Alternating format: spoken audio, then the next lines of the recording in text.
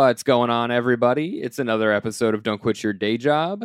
I am your host, comedian Maxim Allen. You know me. Today is December 4th, 2021. It is almost Christmas. I have not thought about anything but Christmas for the last week. I'm very excited.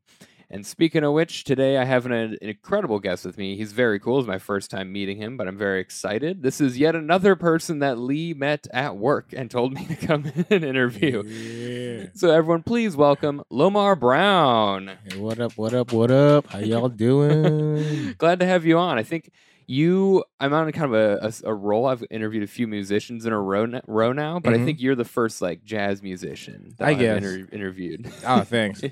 I've deduced the word jazz to live instruments Okay. as now because if I'm on anything, if you see a live horn, Mhm. people are like, "Oh yeah, that's jazzy, right?" It's like, "Oh, it's a metal group," but It's in person. Yeah, it's in person. Yeah, exactly. So, but yeah, I mean, we do all of the above. Haven't done any metal No, yet, or really country, but that's okay. Actually, the last episode I recorded Mhm. that's coming out next Tuesday, but before this one, Mhm. I interviewed this guy and he has a band called Dr. Nerve, but it's a metal band, but instead of vocals, they have a horn section. Oh, see, funny you should yeah. mention that. Okay. I haven't heard of them, but I'm sure I've seen them somewhere. You gotta check it out. It's pretty crazy. Yeah, I bet.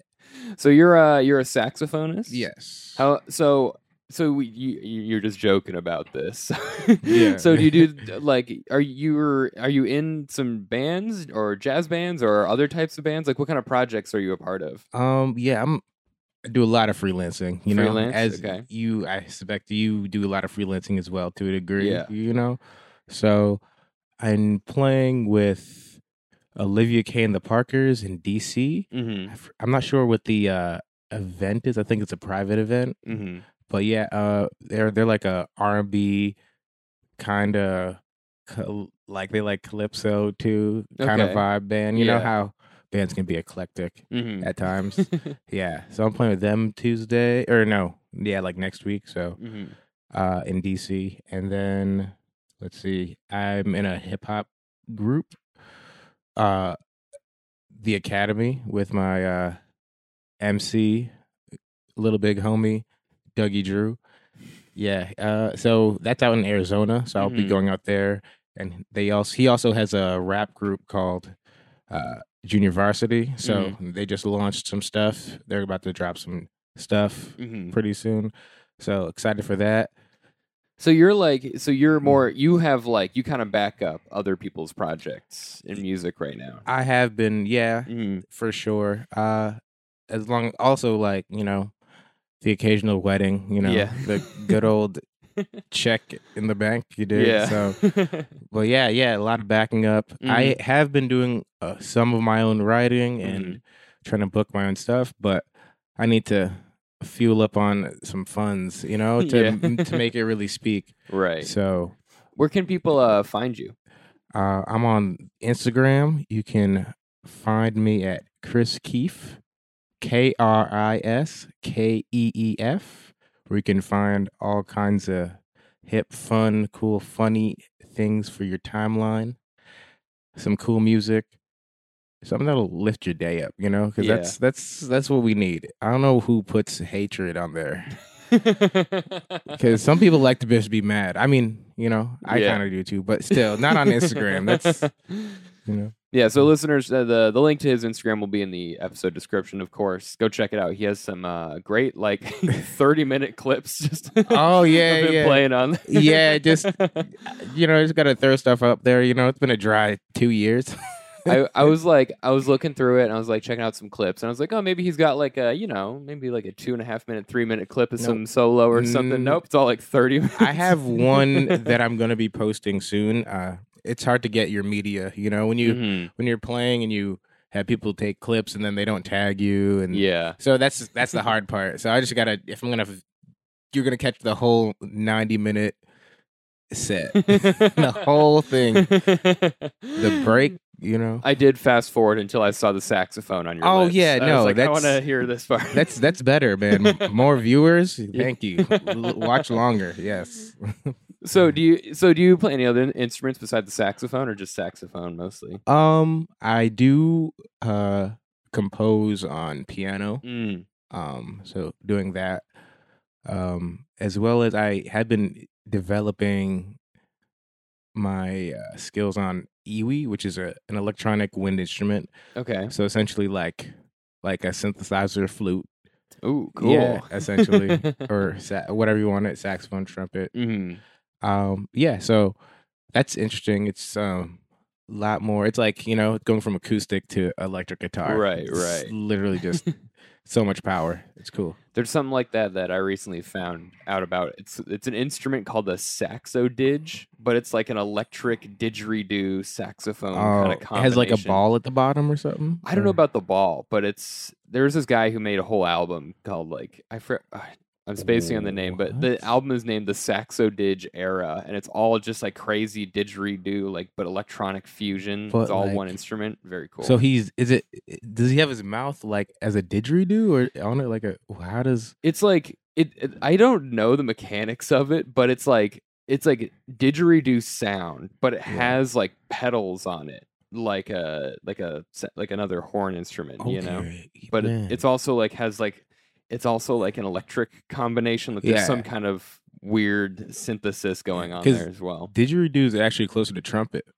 oddly enough. I guess that makes sense. Yeah, the buzzing of the lips. I would do it now, but my lips might split. It's so cold in New York right now. You're not gonna risk it. No, it's already split like 4 times over Thanksgiving. No, thank you. That was my every year on Thanksgiving. For me, I'd always get one huge split in my lip. Oh man, 4 years in a row, and I was like, I'm chapsticking up. As soon as it's dry, I'm in it. I put. What's your choice of chapstick? I gotta ask. I'm all over the place. I don't just whatever. Man, CarMax never fails. I'm telling you, this is not a sponsorship, but CarMax, if you hear this, I will. Listen, sign me on. I'll be a partner. Do you use the stuff that comes like in a little toothpaste tube, like the squeeze out? I got both. You got both. I got both. I got one. I probably think I have both on me. So that's how crucial it is, man. Yeah. So let's get back to the music here. Yeah. Music. Right. So you play saxophone. Where does your musical journey begin? Oh man. Listen to my dad sing. Like love songs at 5 a.m. Wake up to like him singing Elton John and Lionel Richie and all Freddie McGregor. So a whole bunch of slew of stuff is cool.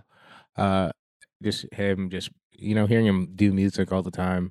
And we didn't have a radio in the car. It's busted in the 90s. Is really got rough out there for all those not 90s kids and before the technology took over our lives.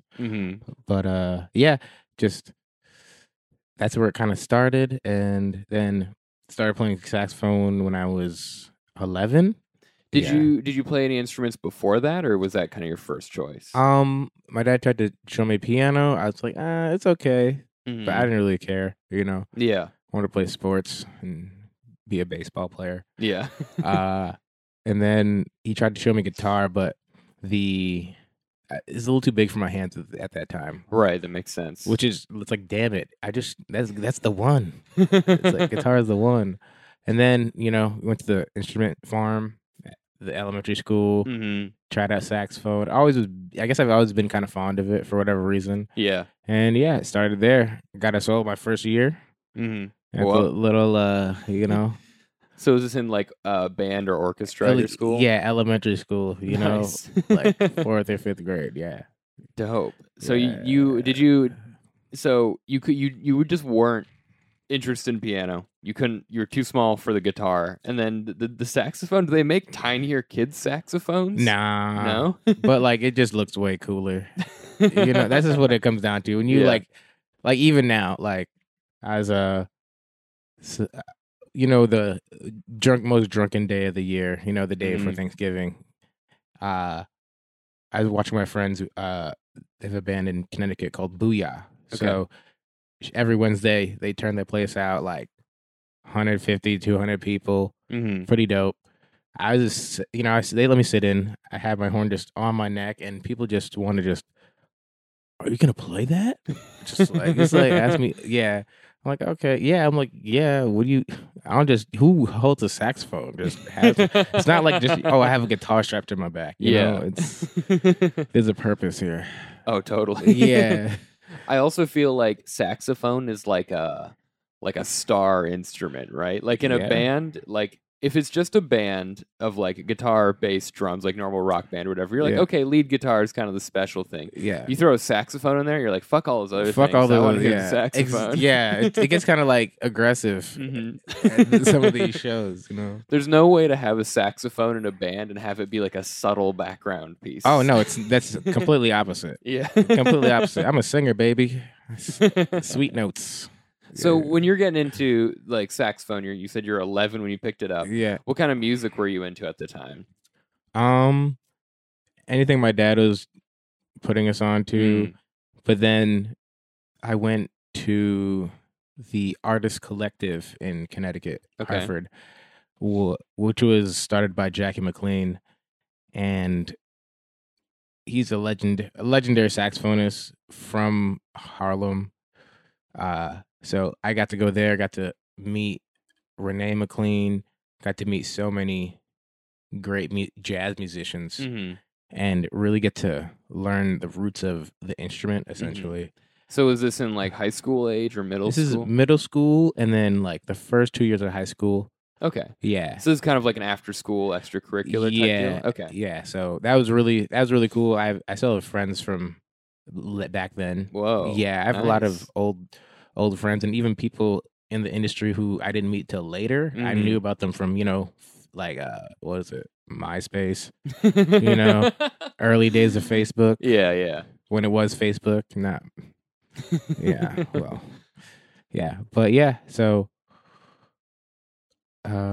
Sorry, lost my train of thought. What kind of music were you into at the time? Yeah, jazz. So a lot of jazz, a lot of jazz. Like I wasn't listening to anything, and earlier than 1960.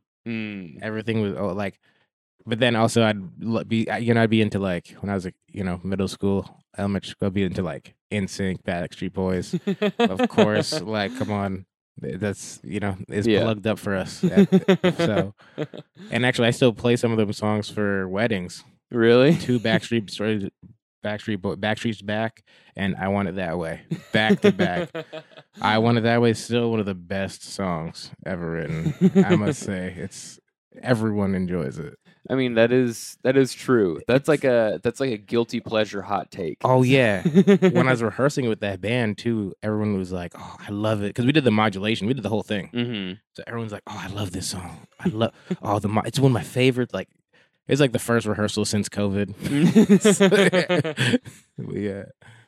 So when you were getting into like a lot of jazz at this time, do you have any like favorite artists or groups? Because I know jazz can be kind of like you'll have like an ensemble of individual artists sometimes. Oh yeah, it can be more about the individuals rather than like a whole band in a way. It depends. It depends on what era and like even which band, what era of that band.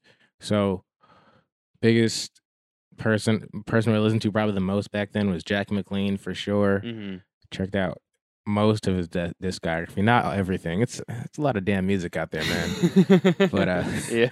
But yeah, and then lots of jazz messengers, lots of Miles Davis, Wayne Shorter, let's see, Kenny Garrett, let's see, Freddie Hubbard, like Lee Morgan, Joe Henderson, just a lot of those old school guys. Yeah. Nice. Yeah. I'm gonna remember that. I asked you so I can listen back and then take some recommendations. For sure, bro. I'll send you a list of 30 albums if you need it. I used to listen to I'm from Denver and I used to listen the radio I didn't have a way to connect to my old car stereo. Oh yep. See? So I had a Bluetooth speaker. You know the deal. When that would die, I would listen to the public jazz radio station. Yeah. Because it was like the only station where it was everything I would hear on there I had never heard before. And it was There was something that I really loved about it because it would be like 2 a.m. I'd be coming home from like another concert, so I'm listening to jazz radio, and the announcer's like, "All right, up next we got like so and so on the bass. You may recognize him from these projects. And we got this person on the saxophone. They met on a road trip from like Reno to Vegas. Like, they would go so into detail, and I'm like, it's 2 a.m. Who is this for? It's for you, for you to do it, to do your podcast, to talk about material, baby. But yeah, I would love some recommendations because I mean, like, I feel like jazz is like the as a genre is so huge that it's like there's definitely stuff you're gonna love and stuff you're not gonna be as crazy about. So it's trying to find your way through that, you know. Well, if you think about it, the jazz, or as some people would call it, classical African American music, it spans damn near 100 years. Yeah, you know, so it's like it's gone through a couple decades. Very just true. like how like hip hop's doing the same thing. It's what, approaching 50 years now? Oh my god. 40, 50, 60, like, you know what I'm saying? Like the guys who were around to start it are still alive. Crazy enough, you know. So it's crazy to think about. Yeah. And each, you know, with each evolution of every big major change in music, it's just like it doesn't take as long to get tenure, I'd say, but it's just like it moves faster at the same time, you know? Right. Especially with hip hop and the evolution in like marketing, technology, like individuality, but also being able to like represent something bigger than yourself. It's like all of those things, and you know, wow, yeah. That makes the whole thing more overwhelming. So I'm like just thinking about how much hip hop I listen to and how you get an ear for it. Like, oh, this song I'm guessing is like 2014 by like the vibe and stuff, you know. So you mainly listen to hip hop? Yeah, I mean I'm a big metalhead, and I listen to a lot of hip hop as well. Yeah. So like imagine knowing what you know about hip hop and just like even all the names and all like the low key names from guys from Little Rock, Arkansas, or from whatever outside city in Denver. Like, oh, have you heard of Chris Webby?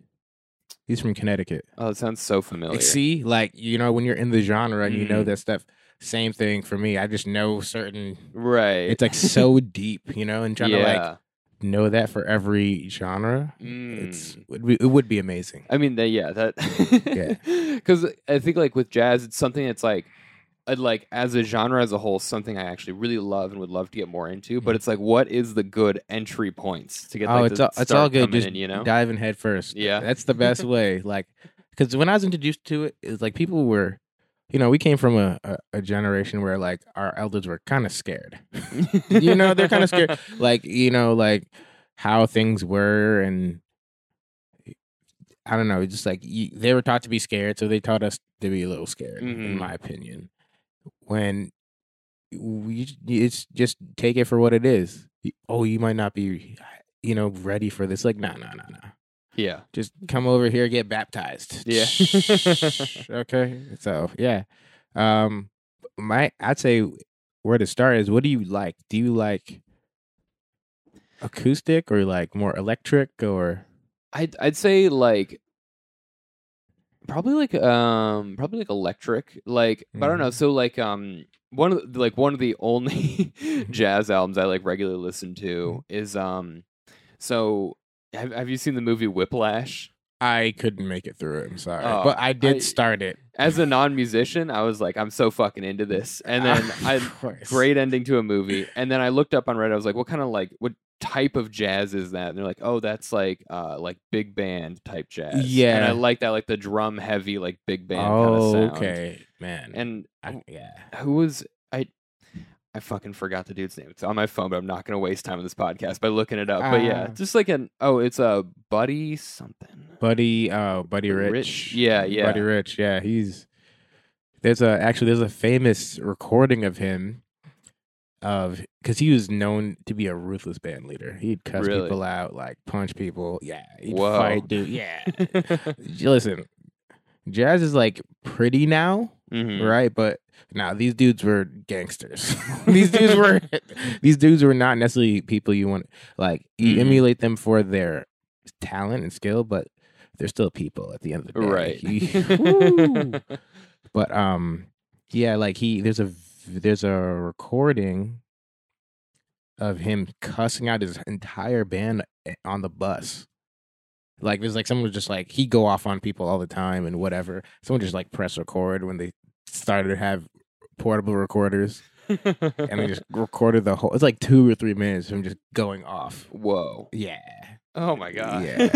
Yeah. It's pretty wild. But then like I've also heard stories of like another guy, Charles Mingus, his big band, Revolutionary. Mm-hmm. Yeah. Really dope big band.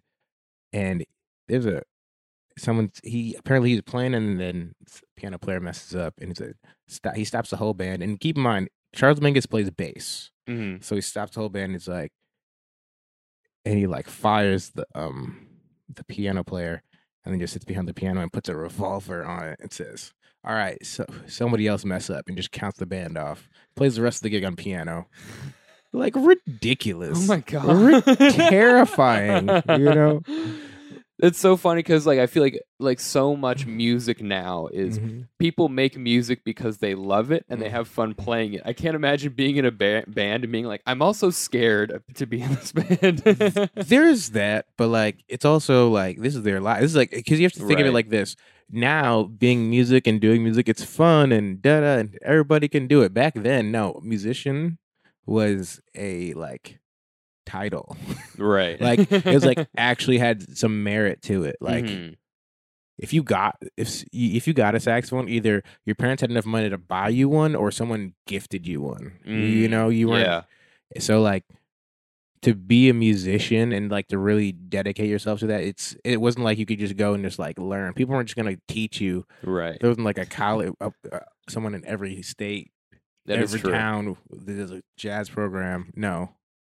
This is music of the day. This would be like if hip hop was like a class, and it is kind of a class. Like things are kind of, I can't even like put it to what it is now. It's like if Bitcoin was actually in colleges right now, right? Like really teaching it, right? That makes sense.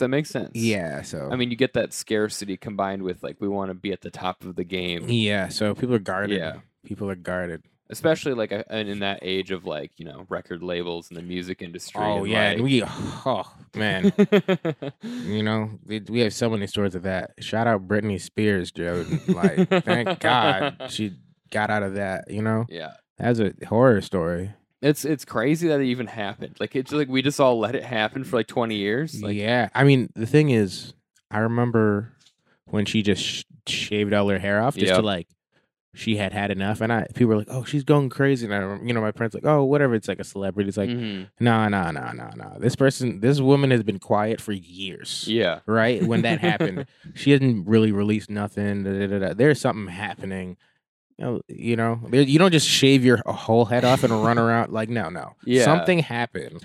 Well, it's wild. Like looking back on that incident because I remember that was 2007. Because I was in like 7th grade, and that was like the big news story. And back then we were all like, she's crazy. And now our cultural like conversation about like mental health and stuff. Like, in hindsight, we should have been like, someone needs to help her. Like, bro, I mean, as someone who came up in special education and it's just a thing where they didn't know how to teach us. Yeah. They didn't know how to teach people. Yeah. If you couldn't write it down and learn it or just memorize it from reading it, is like, how are you going to learn?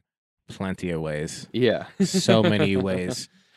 And yeah, I mean, you saw it in the inner cities, you know, for sure. And because they had to be, because cities are always ahead of the curve on a lot of those things. But yeah, like, hello, kitty. Sorry, this cat's been distracting me. So, you mentioned you start playing saxophone at 11. You get into this like music program outside of school. When do you start playing with bands or playing with other people? So in that after school program, it was actually a big band. Okay. Yeah, because that's the best medium for a lot of people to actually learn the music. Because it's like slower. It's more popular songs that you might have heard before. Also, it's great for kids because they learn how to work together and to play together. And you can throw as many kids in. You could have a 30-piece double every instrument. Right. Everyone has something to learn from that because you learn from being around it. And also like helps with like timing and coordination and stuff. That too. And like just building camaraderie because you know, people having to, you know, I'm nervous for when people have to go back to the office. People have to build back their tolerance. Yeah. You know? So yeah. So you're playing this program's like a big band. Yeah. Playing with a lot of kids. What's high school like for you in music? Do you start playing like with the school or anything, or? So in high school, I still went to that after-school program, but as I started getting more busy with, I was also doing, the first 2 years we were doing that after-school program and marching band. And it just became too much because we didn't have a car. So that made it hard to do everything. And since we didn't have a car, I couldn't do sports, so that ended too. But I was going to this performing arts high school 4 days a week. Okay. From freshman year to senior year. So I had like 4 hours. So second half of the day, you know, I'd take a bus and go to Hartford, and I'd have like 4+ hours of just art, music. They did like the massive stage. They did, before I went there, they did Cats. With the original costumes, apparently. Whoa. Yeah. I was like, whoa. They're probably still paying for that, maybe. I don't know. Don't quote me on that. All love though. But yeah, so it's just like a very open space. It's like one of the early spaces where they had like an LGBTQ. That's all it was back then. Not even Q, LGBT. Yeah. So they had a whole club. They had teachers who were not, you know, in the closet. They're proud of, you know, they're proud to help other students going through that, you know. Yeah. Is amazing. Is actually is a really amazing like place to experience the world that we live in right now. Yeah. You know. So it's very cool place because I got to like do other stuff, get into acting and such. So yeah, so that was my high school. Okay. And then also like playing battle bands with friends that I still have now. Really? So what was your first like band with your friends that you started like outside of these programs? Man, I just was freelancing a lot because everybody was just kind of booking stuff. So it was just like some people would play, but then it's also depending on what town you're from because that school I went to was a magnet school. So like 50 or 30 other towns were busing kids in. So right, once you made friends, you were going to their thing or their playing at that place. So it was just a lot of different stuff. So you start like meeting people to the school, and then they're like playing their own gigs. And like, hey, do you want to come up and play saxophone on this show or whatever? Yeah, or like really going to sessions. The jam session is super crucial. Yeah, jam sessions and just people just getting together just to play and not thinking about anything. So I had teachers who were also gigging around Hartford, and they would provide platforms and places to play and show us the etiquette of how to go about this music, you know? So that's like the early days. That's middle school, early days of high school. That's where we go and check stuff out, check out the people who, I get to know their kid in a couple of years who's younger than me or my age. So, so that's kind of how that's kind of how gigs were. And also just, doing battle of bands with my friends and battle of the bands. Yeah. So my homie who I just was linking up with, he lives in Maine right now. Okay. And they have Simsbury Battle of Bands. It's like 1,000 student high school, one of the bigger high schools in Connecticut. And so their Battle of Bands is pretty famous, I guess. I wouldn't say famous. It's just that it's a lot of half the school, magnet school I went to had them. So So yeah, the thing is, there's enough kids that went to that magnet school that did that. It was like we made 2 bands, 2 14-piece bands. Oh It's wow. crazy. Yeah. It's like really what it was is if we could have all of us, so we'd have 2 of everything, literally. Yeah. 2 drummers, 2 bass players, like a 6-person horn section, like just we would have done it, but they said that's too many people. We couldn't be P-Funk. Couldn't be P-Funk, which I did get to play with them one time, Whoa. which is pretty fire. But yeah, So you go to Battle of the Bands as a 14-piece band, or one of 2 yeah, 14-piece bands. Yeah. How did your band do? I think my band won that year. Whoa. One of the. I think we did it 2 years, Mm.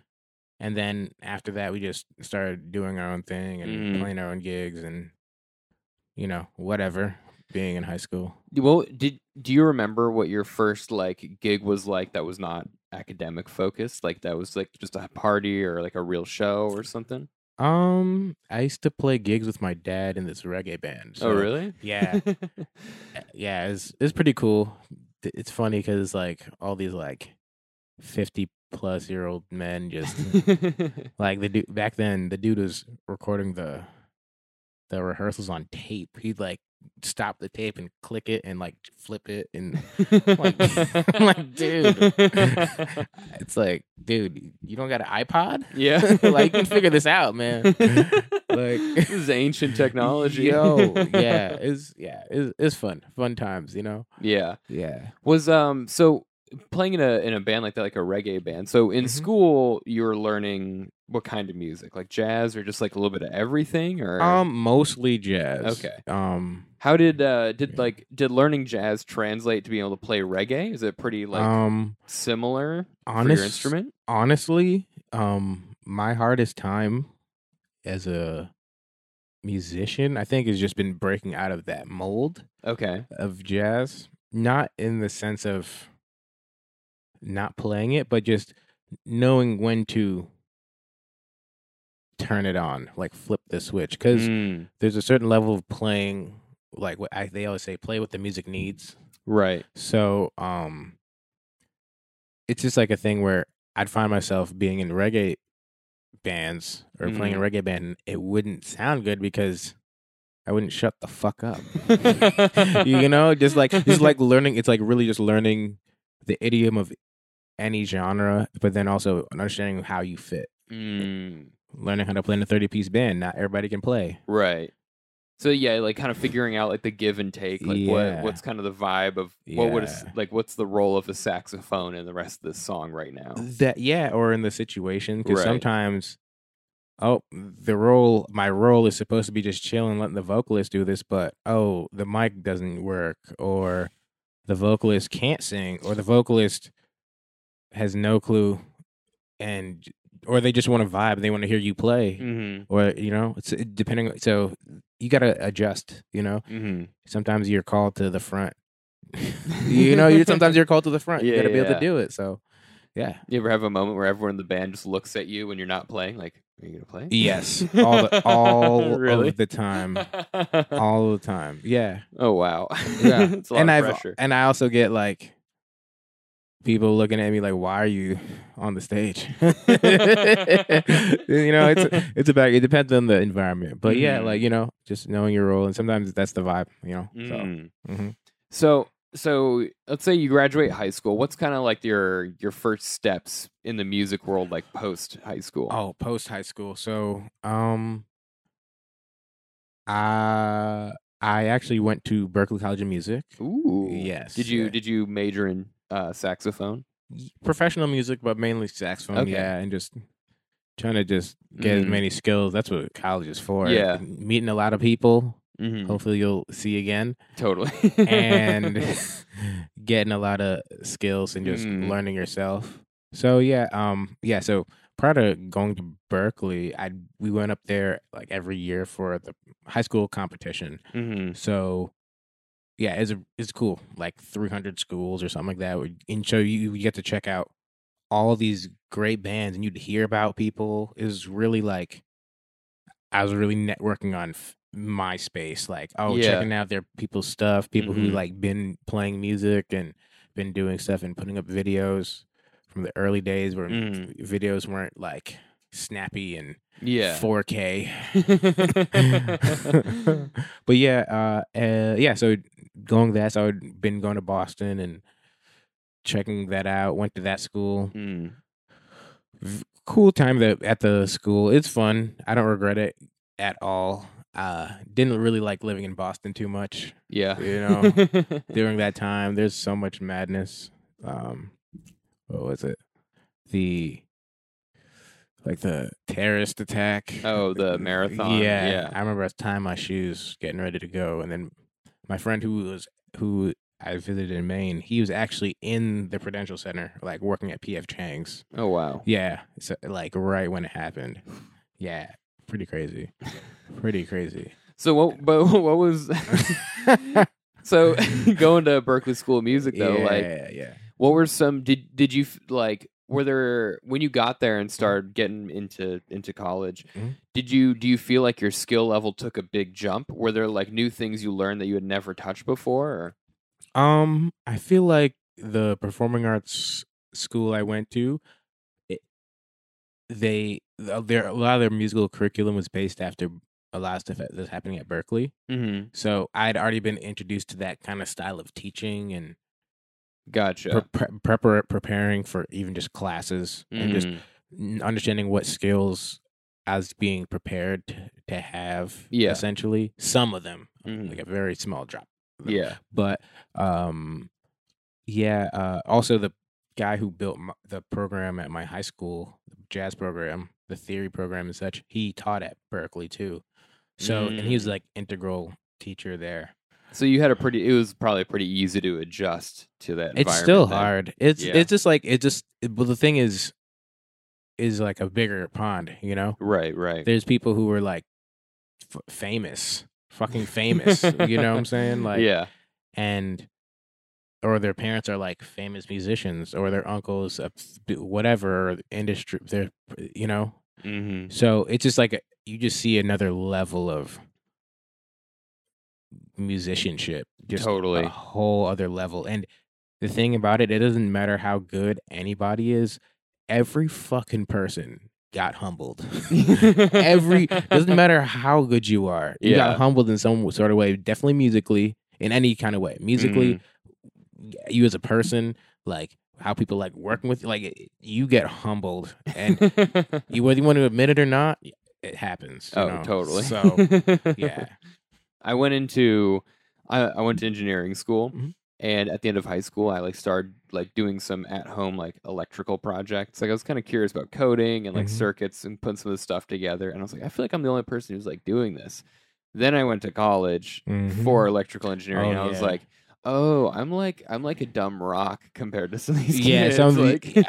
How when you say dumb rock, man, I'm just saying like when you have people who have been doing it and they have other people there around that have been doing it. Yeah. And then those people were around somebody else that was doing it. And then, the other person, their grandfather invented the thing to whatever, you know? Yeah. It's you can't compare. We can't compare ourselves to that. And like, some people are set up to be super successful. Like it's totally fucking meant for them, Excalibur type shit. There was like, I had it was the exact same experience because it was just like I would see some of these kids who were just like so rich and like had like clearly like their whole family was in this world and be like, yeah, we're doing projects on the weekend. We're gonna learn how to code apps and you're gonna get money and you're not even out of high school and you're paying your bills. Like, these like crazy things. And I got to college, I was like, whoa, I'm here to learn how this works and maybe get a job.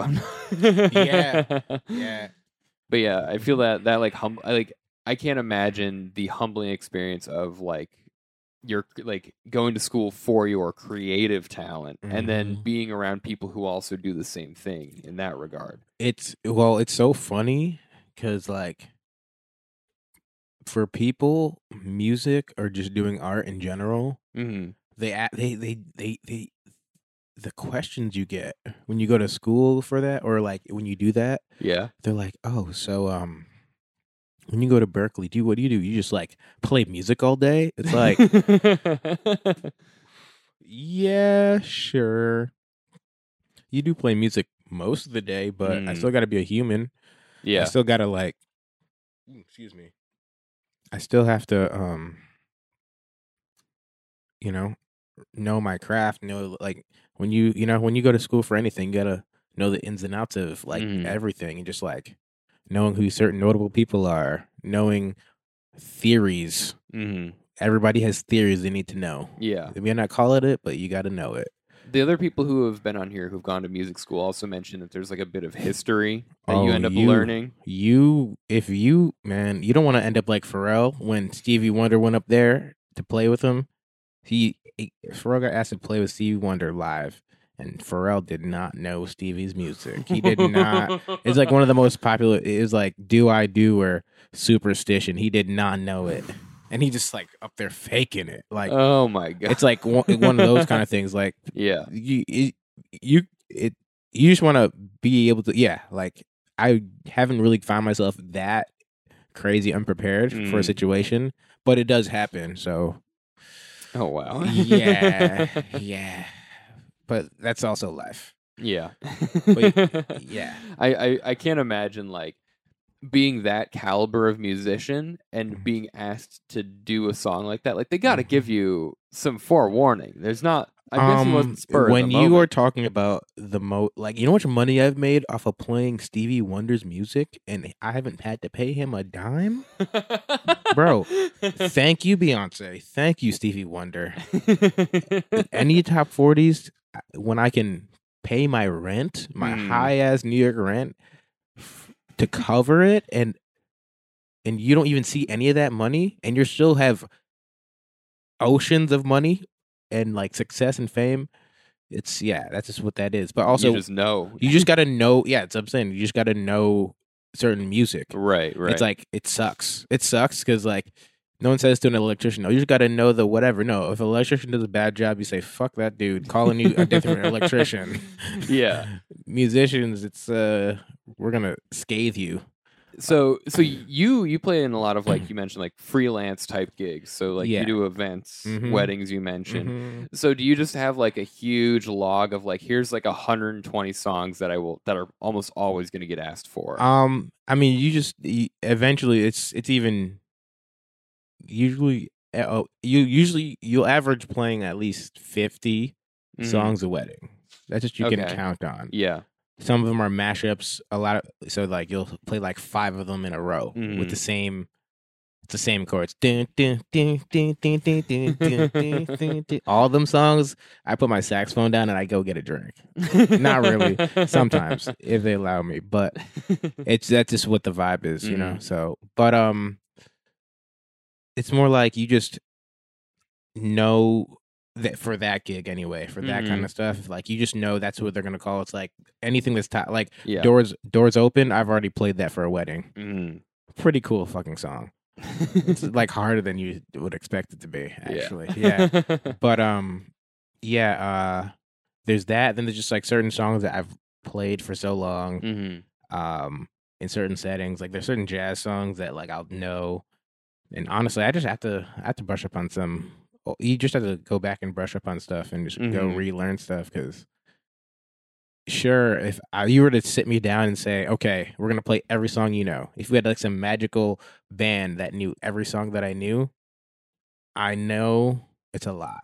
I know it's a lot. Even if it's like me, like, I think I know this one. I can like dance through it. Yeah. It's definitely over 100. Yeah, definitely over 100. Wow. Yeah, especially like I feel like this is something that happens to me with like stand-up jokes. Is like even if it's a joke I haven't done in a long time. Yeah. Once I say the first sentence, it all like snaps into place. Yeah. And it's like, oh, I remember all this. And then the thing is, since it's how it's like you learn something so well that you forget it. You just I come back to it. You attack it a different way. You kind of change the joke a little bit. Yep. Or to fit the room too. Yeah.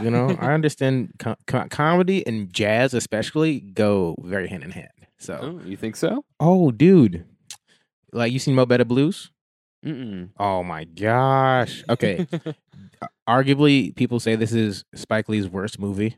Okay. Hilarious to think, but it's also a good insight into like jazz musicians, like how Mhm. slightly kind of how some people live. Not every one of us lives like that, but like it's really good. You should definitely Mo Better Blues. Okay. Check that out for sure. Okay. Yeah. Write that down. I'm gonna write that down.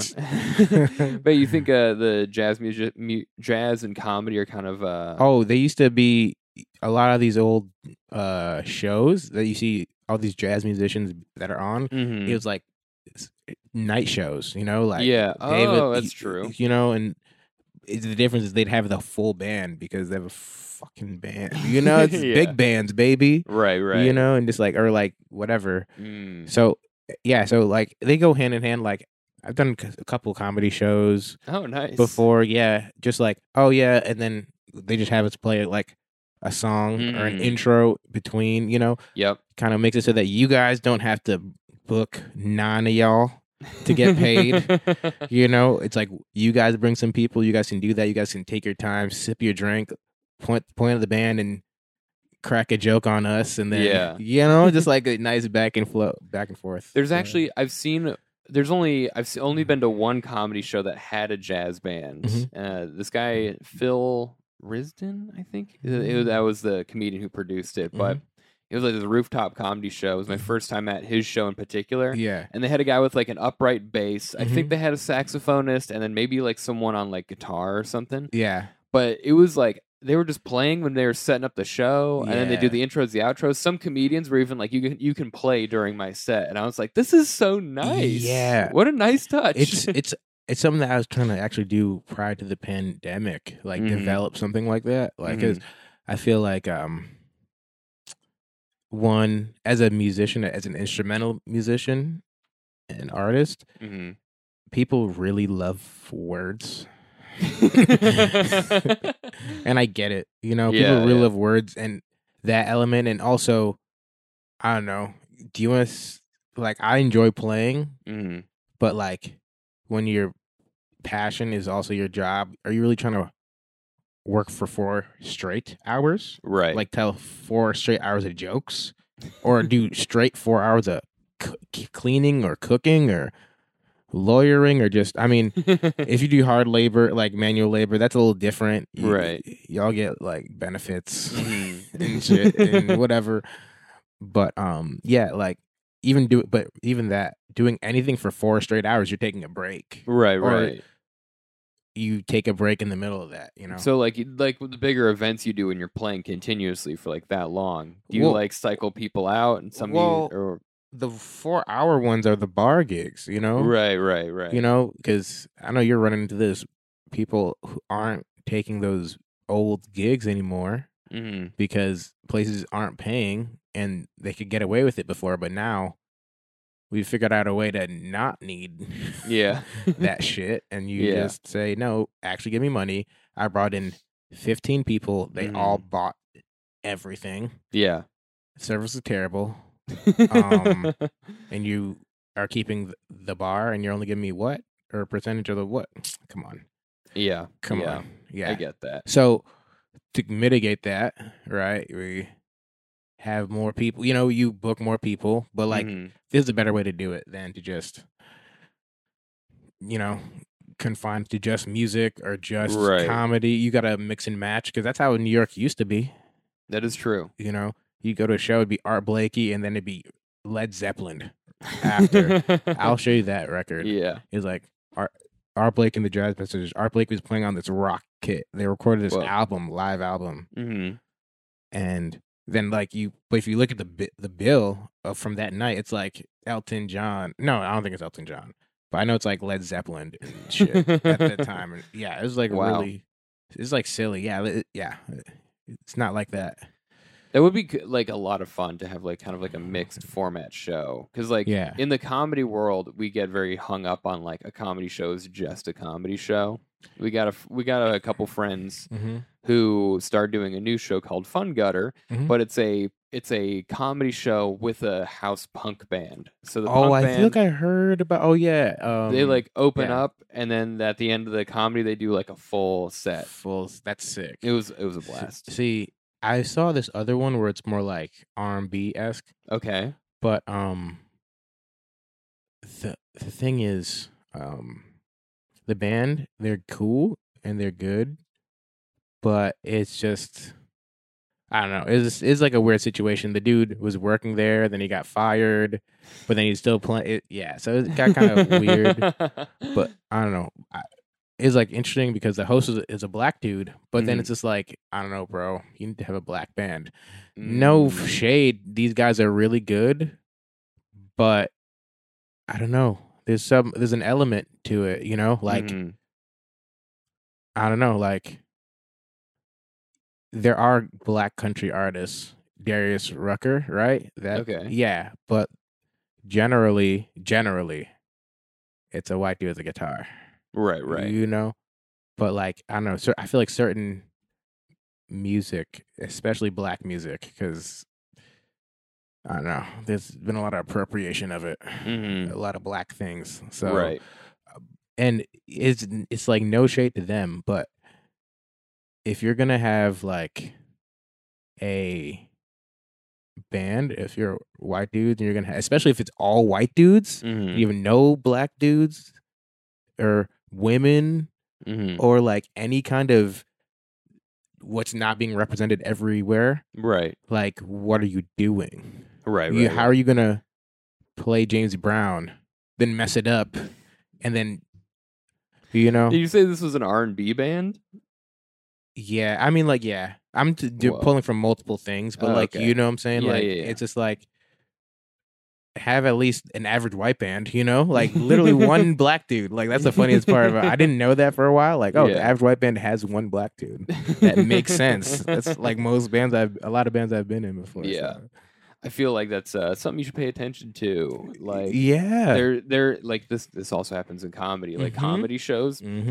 Like, I'm very committed to having a diverse lineup of like, let's like get more representation. Like, let's get women, let's get like some LGBT, let's people of color, whatever. Because then I'll see other comedy shows where people will be like, such a fun gig. It'll be all the comedians together. It's like, do you only know white people? Like, did you even try? We live in New York City. Yeah, bro, it's not hard.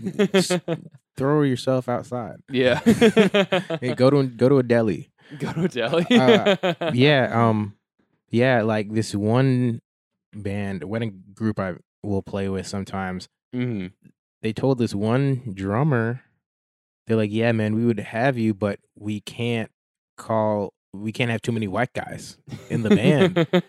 And it's really hilarious because like a lot of these weddings too, it's really funny because it'll be me and then anywhere from 2 to 4 singers, and all the singers it's like usually one guy, one girl, and then the guy is not always, but is gay, right? Which is cool because gay dudes know how to have fucking fun. No, I'm so serious. Like performing in like it's really important, especially when you're working with somebody. Yeah.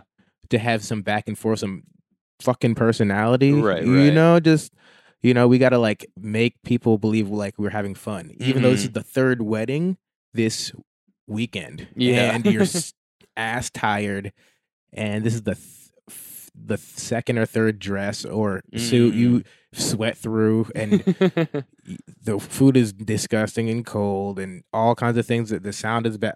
No, that back and forth is super crucial. Yeah.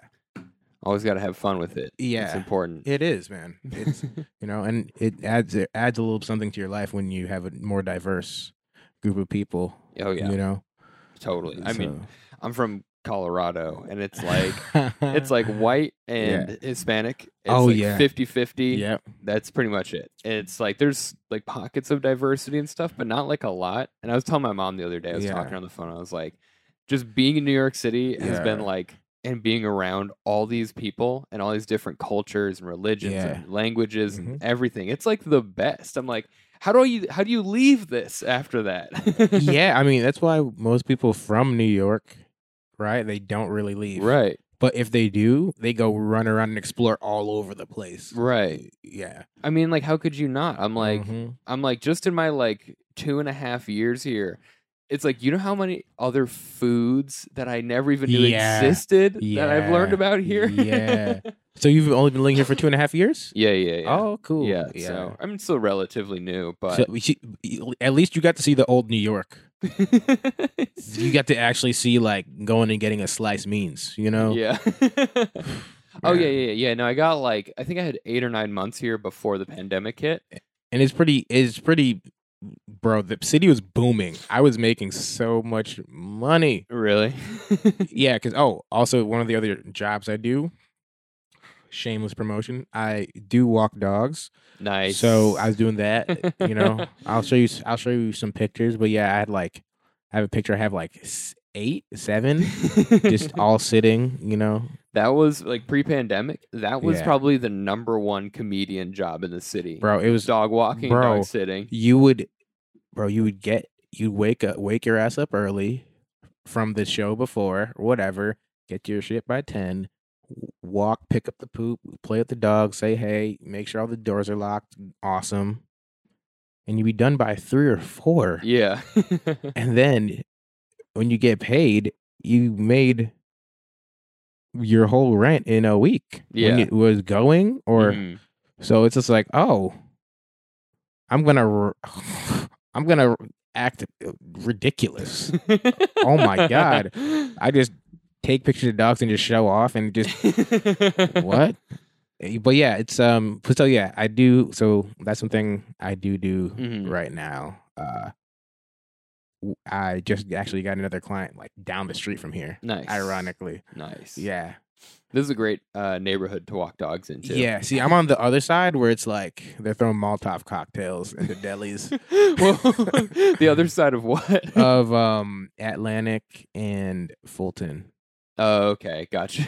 But yeah, bleep those out because we can't have people know where we live. Fuck that. It's pretty obvious. Like if you were like a weekly listener, you could definitely pinpoint it. Cause Nah. I don't live around Fulton though. Don't at me. It's crazy. No, what I always tell people is like over here, it's like the streets are beautiful because you have these brownstones and the trees. They're beautiful. But the avenues, madness. Oh yeah, bro. It's like, how can you be like, okay, we're gonna walk for 1 block, it's gonna be beautiful, and then watch your back, and then we're gonna walk another beautiful block, and then watch your back again. Yeah. But I mean, it's crazy. It's crazy. I mean, it's pretty quiet where we are right now. Yeah. See, where I live, I'm on the front of the building. Mhm. It's only 3 units, but it's so quiet. Nice. It's so quiet. I used to live in Bushwick. That place is loud. Madness. Yeah, and I lived on like the hottest block too. Yeah. Yes. Or like Myrtle or I was on Knickerbocker, bro. Oh, okay. Yeah. Yep. That shit was man. And like, yeah, and it's the middle of the pandemic, so nobody was going outside. Everybody's blasted. We're blasting loud music 25 hours a day. Like nonstop. Yeah. I remember the first time I visited New York City, I stayed in an Airbnb over in Bushwick by Irving Square Park. Yep. The little one. Yeah. And this Irving Square. Oh, the where the church is? I think so. Yeah. It's Oh, like that's right. That's exactly where I live. Okay. Yeah. Oh my God. So like literally, this is 2017. I'm there for Yeah. like 2 nights or something, Mhm. and I have come in from Denver, and the first night I was there, I spent all day doing the touristy shit, and then came back to the Airbnb, and there was a barber shop across the street that was like nightclub energy until like 1 a.m, and I was like, "What is this place?" That's the little Dominican spots, bro. They should be in there, especially it was in the summertime. Oh yeah, Yeah. So everyone's outside, right. and there's hookah everywhere. Mm-hmm. Yeah. Yeah. Yep. It was crazy. I was like, I did not like. Bro, you should have just joined them. That's what you should have done. See, I think this is like definitely like a very American white experience where I'm like, A barbershop can be a hang. No. Yeah. A barbershop. Oh yeah. That's you go right. in, you give them some money, you make some small talk, you tip them, and you leave. There's Oh. no like, why would I bro. go chill No, there? no. You know? The barbershops I used to go to, bro, they have 2K set up. You'd be in there. They'd have another TV with movies. They'd have a bar. Someone will come and get, Yeah. You need to, man, we need to bring you to a black barbershop, get you a nice fade, okay? We'll figure it out.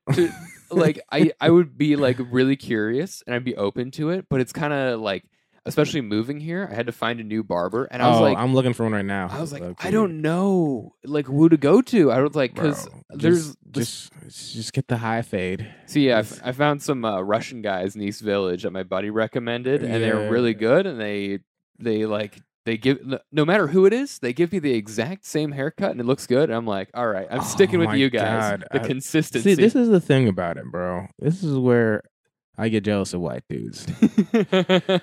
Y'all just like, it's good. Yeah. Or just get a cut and it's good. It's like, or don't do it. It's good. I'm just, see, I don't take care of my hair. I get clowned. I got to wear a hat. My hat game is strong, you know? Yeah. So. Yeah, I go in there, I go one on the sides and back, and then go down to like a half inch on top. I don't know. Yeah. Figure it out. See, I got to test the barber. I got to like, I don't know if you know this, but there's like a app so you can see barbers in the area and see their stuff, and they'll put pictures of their work up. And I'm just like looking, I'm like, nope. That's the same. That's 5 people with the same shaped head and kind of hair. Nope. Like, it's not my hair. Okay. Like, it's a dance, man. It's stressful. It is. It's like, it is just like finding someone that like does your hair well and that is like tolerable to be around, where you don't hate the experience of being they there. don't talk too much, and the barber's just like talking to people, eating fucking shrimp, and come back, cutting my hair, taking a phone call. See, like for me, it's like all like, it's for some reason, I don't know what is the Russians, but they're like the white people barbers, like Russians always. But really, and they're always like, they'll like speak to each other in Russian. And my name is Maxim, but to them it's Maxim, and they're like, oh, Maxim, you speak Russian? And I'm like, no, I'm sorry. And then they're disappointed, and then we sit in silence. But it's like this like, it's like for some people, it's like there's like an awkward silence, but for a lot of these guys, it's like a business professional silence. Like, you just chill. Yeah. Like, we're gonna sit in silence. He's gonna watch some soccer and just do my hair. Yeah. Like, see, I'm also the kind of dude, if it's that deathly quiet, I'll just start talking to him like, yeah, bro. So yeah, my day is pretty fucking crazy. I can't. My like hearing kind of like, my hearing kind of sucks. And especially when they have the clippers by my ear and they ask me a question, I'll just pretend I didn't hear it because I didn't understand. All I hear is buzzing, and then I'm like, oh no, oh no. I'll just speak louder, man. You want to really care that much? I get shy about it. Yeah. So I'm curious about this too. You mentioned like playing a lot of gigs. Yeah. So when do you start playing like weddings and stuff? How do you get into freelance saxophony? Ooh, that was a interesting situation. Living in Boston for like 6 years. That's like the main work up there, and they kind of underpay you up there. But yeah, so it's always a thing where they're looking for people, but it's just a matter of just learning the repertoire. But also, people wanted to take a flyer on you, you know. And this is like something I learned that I think I always knew, but like I was kind of always deterred from, which is you have to hang. Yeah. You have to stay till 2:30 because that's when we work between 8 and 12, right? Yeah, so you like any other job, you know, if you work till 3:30, 4 o'clock, you're gonna stay for 20, 30, 40 minutes maybe, just chatting it up, you know, with your coworkers. That's the time to network and do all that stuff. Right. So how'd you get your first like gig like that? Did someone like bring you in that knew you, or? I don't even remember my first wedding, to be honest. Yeah, I've done so many. Yeah, like we definitely over 100. Like absolutely over 100, maybe 200. I don't even know. So I'm guessing it's like a thing where it's like like you mentioned, like you do the gig, you hang after, and then maybe you meet some people at the wedding, or you talk with the other musicians, and then you kind of just get more gigs based on that. Yeah, and yeah, I know a lot of people who their whole network is through the wedding and entertainment companies and such. Right. Yeah. So it's just a matter of just because the thing is, when you start playing with people regularly, you just build camaraderie. Right. Because you'll be like, oh, you hate playing all these weddings too? Let's go do something else. Right. And like, but you have the backing of playing together all the time, also doing business with each other all the time. Yeah. 3, making money, knowing that you can be in a room with somebody who understands what it is to make money and the rules of engagement, so to speak. Yeah. Super crucial. Definitely. That's like, because, as you get higher and higher in any profession, everybody's fucking good. Yeah. Everybody's fucking amazing. But nobody wants to call Kanye to come to their birthday party. Like they might, but like he might show, he might not show, he might show up wasted. You know what I'm saying? Yeah. It's just like, shout out, no shade to Kanye, but like, like, can I work with you and not get mad? Yeah. Can I do it? Can I do it? Yeah. And that's just what that is. So yeah, developing that stuff is really valuable, especially on your own project, Totally. So. I think that's like a lot of people I talk to on this show, kind of a similar experience. Is like, you do the thing you love for fun, you start making a little bit of money from it, and then you have to figure out, like you said, these rules of engagement. Like, how do we make more money? How do we market this? How do we like bring people in? How do I demand my fair rate? Stuff like that. Because also, by doing weddings and like corporate parties, essentially they're the same thing to me. Right. You get a sense of what people actually want, because the people you're playing for, which is what I enjoy the most about these gigs, is it's not musicians. You know how we get into okay, we're gonna do comedy to more comedians, awesome, that think they can just do this better. Right. It's guilty as charged as well. Yeah. So, but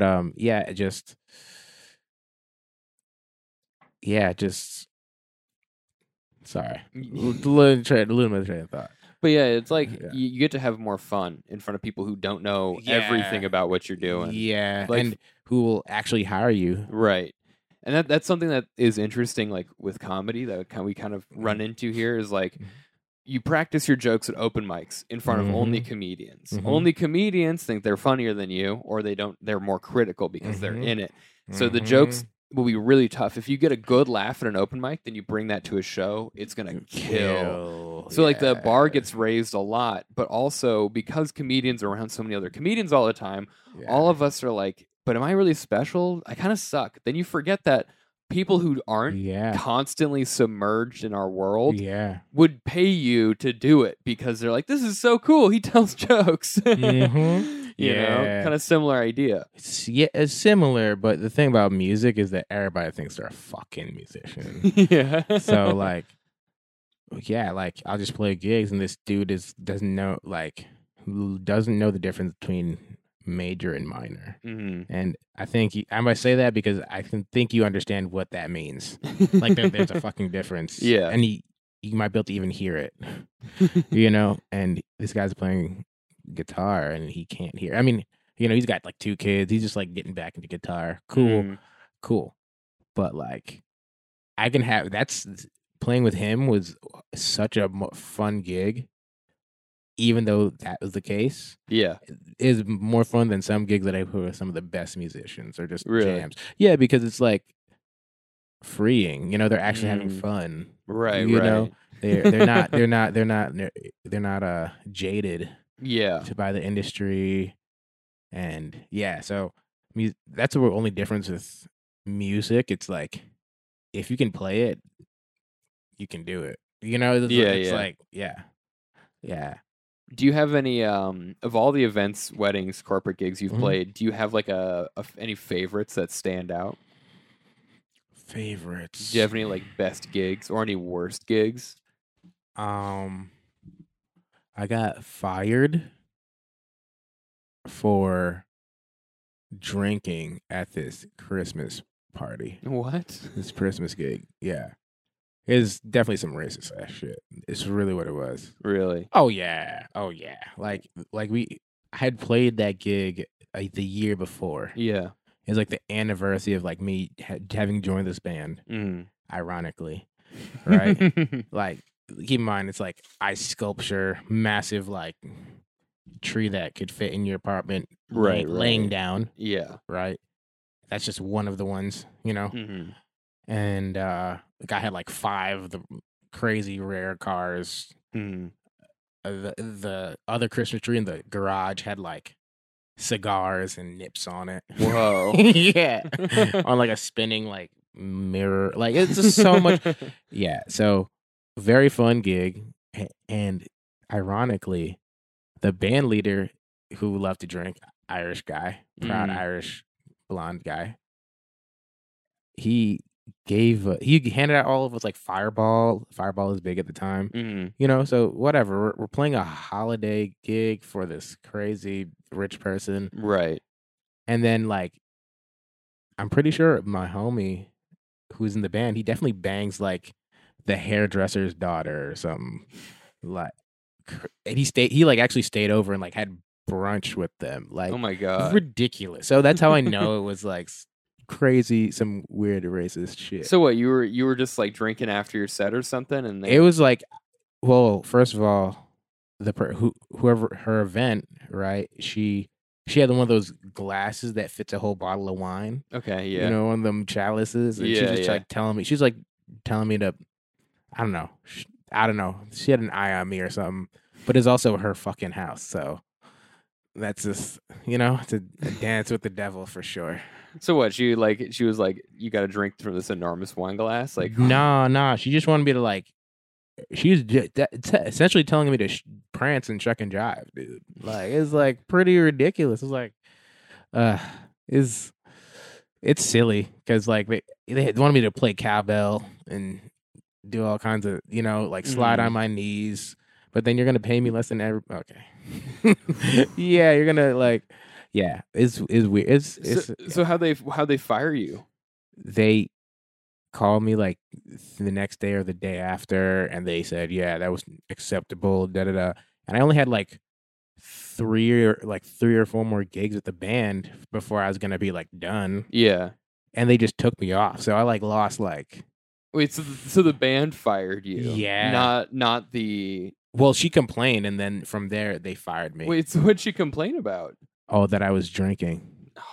Oh my God. At a holiday party? Yeah. I mean, I don't know. Like, I get it. We can be, you know, musicians can be mules and drink up the whole bar, whatever. Okay. But like, listen, I was not any more drunk than she was. Yeah. Not even close. Damn. Not even close. That's fucked up. But, you know, that's the hand that fed me. That. The one last time. So, yeah. You know, maybe I'll bite. So, did you, any other gigs that stand out? Any crazy stories? Stories. Did you like actually? Okay, let me ask this. So, someone books you and the band you're playing with for a wedding. What's the best client like for a wedding gig? Like, what do you like? Best client? Like, let's say, like, okay, like I'm getting married. I hire your band. If I could be the perfect customer, what would it be like? Well, perfect customer right now in this situation where I'm at. 1, you're in Manhattan. Okay. 1, I know I'm making money. All right. Yeah. 2, you have me playing for your wedding ceremony, your reception, and the cocktail hour. Just the whole thing. The whole thing. Like, yeah. Awesome. We can drink as much as we want. You guys are like feeding us. You guys are like feeding us shots, like walking up and like we're doing a shot with y'all, the bride and groom, as a band in the middle of the set. Like yeah, falling over drinks. Yeah, right. But responsibly falling over. Right. Oh, you give us steak if I ask for it. No wedding chicken. I don't know. I have to post some other ones. I have some other ones, but I have a thing I post with the wedding chicken, man. The palest, broiled on top, kind of wet and pale on the bottom. Yeah. With the asparagus. You guys, I know some people's mouths are watering right now, but it's not what the guests eat. Yeah. Yeah, I would say all the weddings I've been to, underwhelming. And what's funny though. So I'm vegan. I've been vegan for almost 9 years. Dope. Whenever I go to a wedding, I'm like the special exception meal, right? Yeah. And what's funny is I go to these weddings that are catered, but a lot of times it'll be at a restaurant or a hotel. Yeah. And they'll cook the vegan thing there instead of the catered group. Yeah. So the last few weddings I've been at, my food has been way better than everybody else's. Oh yeah, because caterers are cool when you have to deal with a lot of people. But listen, bro, that's a mass-produced meat. I mean, meals. It doesn't look good sometimes. It's like this is the best moment of these people's lives, and this is the best they got on food. Well, when you have to buy it per plate. Oh yeah, that's why if you go to like an Indian wedding, it's like. Buffet style, come get it kind of thing. But also, I've been to so many weddings where the buffet like hors d'oeuvres are better than the actual meal. I'm like, can you just bring those out and just put it on trays and we'll just go at it? Yeah. like those are some of the best weddings. Like they when it's like hour 4 of the reception and they pay for extra time or whatever, and they just break out the waffle fries and like chicken sandwiches. Like, I'm serious. People go crazy for the reception. So this is what would make a, just unlimited food walking towards you, drinks walking towards you. You guys have to do a song. Bride and groom, I love that stuff. Let me put my horn down and watch y'all rock the crowd better than we can. Cause that's awesome. Watch you guys be what we're doing. It's fun.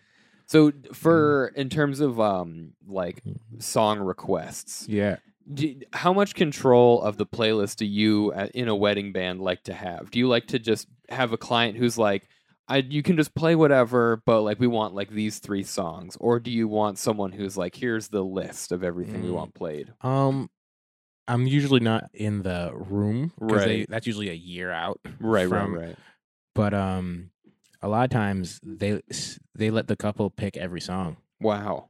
Yeah, like even like depending on how specific, because you have to think about it as wedding planners, the bride's mom. It's not just the bride and groom deciding these things. So, a lot of times they'll pick the songs for like the playlist, so the band goes on break, or have like some special songs on recorded, to make it simpler. Yeah. But and then like the ones that the band actually plays, usually most bands are going to be playing a lot of the same music because people want to hear a lot of the same stuff. But then there's like different types of band. There's like a rock wedding band. I've played in those. Those are cool, but I don't. Usually that's like me doing them a favor, kind of, because it's just different set of music. And honestly, some music that I hadn't really heard before. Yeah, which isn't terrible, but I don't play as much. And then there's like hip hop, like a lot of the younger wedding bands is like, oh, there's somebody rapping. Really? Yeah. Wow. Damn near. Yeah, like a white boy with blonde hair, blue eyes, doing like Biggie verses and Jay-Z verses. It's fucking hilarious. Like at tempo. Wow. Like, yeah, it's pretty cool. And then there's like the oldies, like R&B ones where it's like, yeah, this wedding band, they had steps for each of their sets. They had different dance moves. They do like 2 or 3 wardrobe changes in a gig. Whoa. Yeah, it was ridiculous. It had me looking like Hamilton for this New Year's gig. Yeah. That's intense. It's yeah. And it's the thing is like, I'm like, oh shit. I'm trying to like get these steps and because they also run tracks too. So they have tracks pre-recorded. Right. And they have like lights that are pre-recorded. The drummer's singing with a headset on. He's like triggering the track, starting and stopping and spinning his sticks and just like, yeah, it's just like, older dudes, They got clothes that like they don't even make anymore. They had these like double-breasted suit vests Yeah. from like the 70s, like high collar, like they all have them like different colors. So long they've been together for. I'm like, dude, I want one. And then like the guitar player, he's like the newest, is a white dude, and he took a suit, cut the sleeves off, and just like kind of stitched it and did it. I think his wife did it. I mean, it looked good, but like those dudes, it just looked like a 70s or like 90s like long suit jacket vest. Like, yeah, That's pretty dope. yeah, it's pretty, yeah, man. It makes you want to go shopping, you know? Shit. Oh my gosh! Wow. So like, so I recently interviewed a chef who caters weddings. Actually, you probably know him. Yeah. Yep. So for all the weddings you've done, what's the best food you've had at a wedding for all these gigs? Because you said you've done like hundreds. Yeah. Man, it's kind of hard to say. It's just like when you just get. For me, it's when I just get the most expensive thing, which is usually the steak, and it's good. Because like a lot of places, I'll ask for steak, right? I'll ask for steak, and they won't. They'll say, "Oh, that's expensive" or whatever, because they have to pay for it or whatever. But with people's food, being able to like eat, you know, like, oh, people can't eat certain things. Right. They've come laxed on it, you know. But yeah, when you decide to spend that money so I can eat good, yeah, because I have to be here and I can't go anywhere. So like a little bit of that appreciation goes like a long way. It does, yeah. Man. You know, you want me to eat good? Like when you come to my house, yeah, you can eat good. I'm not just gonna give you Cheetos off the floor. Right. Come on. Makes sense. It makes sense. I'm not saying, you know, but yeah. So that's what it is. You know, if I'm eating what you're eating, that's all I want. Because even after I do that and I eat that, I still have like. Especially some of these other weddings are like an hour away, 2 hours away, or more sometimes. I'm going to be driving home or somewhere else. I'm hungry because I've just been sweating for 3.5 hours. And I'm hungry again. So I have to go to this Waffle House. Regardless of what I eat.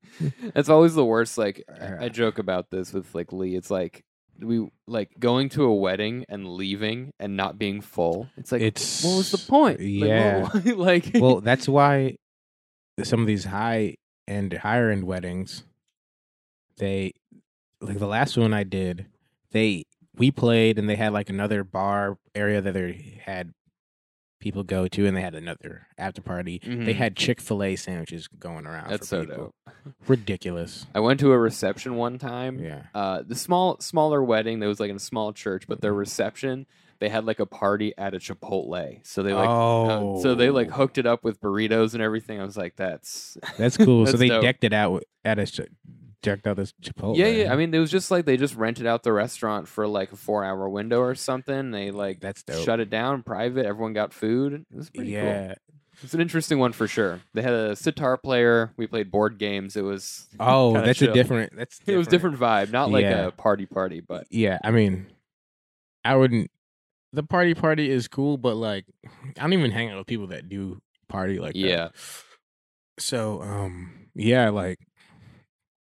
I'll play a game of spades, you know? Yeah. I'm like, I love weddings. Weddings are like my green light. Like, just, all right, you're going to get drunk and you're going to hang. I'll talk to some old people. I'll talk to old people for days. Yeah.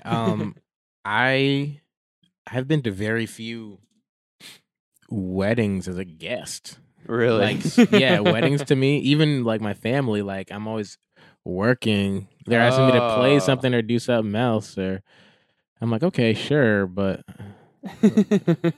I'd love to just be a guest, and like I don't even know how to do that. Like, I can just go and sit. If you were invited to a wedding as a guest, you'd probably have your sax in your trunk and be like, "Oh, I should come up." I mean, if it's my friends, I'm probably just gonna have it anyway. Yeah, Delilah's got to come anywhere. Yeah, not today though. She's chilling. But yeah, I mean, yeah, I would love to know what that feels like to just get absurdly drunk and watch someone I really care about have the best day of their life.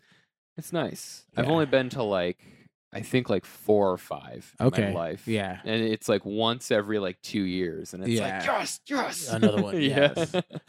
I'm like, this is the only time where I'm like jealous of people who have like 40 cousins, because I'm like, oh yeah. I'm like, I want to go to a wedding. All You the don't. time. You don't want 40 cousins. You know why, man? That's a lot of gifts. That is a lot of gifts. Yeah, that's a what? At least $4,000 of gifts. Right? $400 a gift? Yeah, I mean, if they all get married one time. Yeah, exactly. Exactly. Yeah, I have like 5 cousins and 1 brother. So it's like one of the cousins already married. Have that out of the way, but it's like now it's like less and less over time. I don't have a lot of opportunities. Yeah, I hear that. I mean, for me, the other thing is being on this side of the coin is I'll play a wedding, and if it's really dope, I'll get a +1. I'll just be able to bring somebody. That's like really, because I'm getting paid and you're feeding someone my guest, and you get to chill and like yeah. Okay, so that's good to know. So like one day when I hire a band for a wedding, I'll be like, yeah, you all get +1s. We'll get you food. Especially if they're like local. So if you want to like have like a little like, 'cause here's the thing. Oh. What I hate at all these venues, these catering places, these event places, they don't know how to build a room for sound. It's all echoey and like, oh, the sound is shit. Yeah, because you put us in a glass box. Yeah, literally in a bottle. Yeah. And yeah, like, what's the other thing? What's the thing that you said before? +1s. Yeah. Oh, having a place for the band to put their shit. You know, like not just you can use don't say a locker room and then it's just the fucking bathroom or just like the hallway or something. You know, like bro, like you'd be surprised at how people treat you. You know, it's you're an artist. You know, yeah. So like it's just like just those. If you can have that, that's the biggest one. Having a place where we don't have to interact with the guests the whole fucking time. Because we should only be a part of the evening, not the evening. Right. Like, Yeah, because I mean, you're like performing for that long. That's a lot of energy. Like, it'd be nice to just be able to be like, okay, we can go back to our table, or like we can go around the corner to the room they let us use. You know, go somewhere and like not have to be professional. For a second. You know, totally. So I get that. It's like the green room for comedians. Very green room for any artist, any performer. Like. Sometimes it's nice. I like to lurk in the crowd, but when I go to like an indie show and we're like, oh, this table back here is for the comics, it's like, how nice that you guys saved one. Yeah, exactly. It's like, oh, sweet. I don't have to like nudge next to somebody's cousin and then just like, all right, I'm going to go up now. Excuse me. Yeah. There's nothing like at these little shows I do, like stepping over audience members to get to the stage. Oh, it's great. See, for me, it's like running through the crowd with my horn, like, like, all right, we're gonna invite our friend up to the stage. Yeah, Loma Brown, is he in the audience? I'm just running from the back of the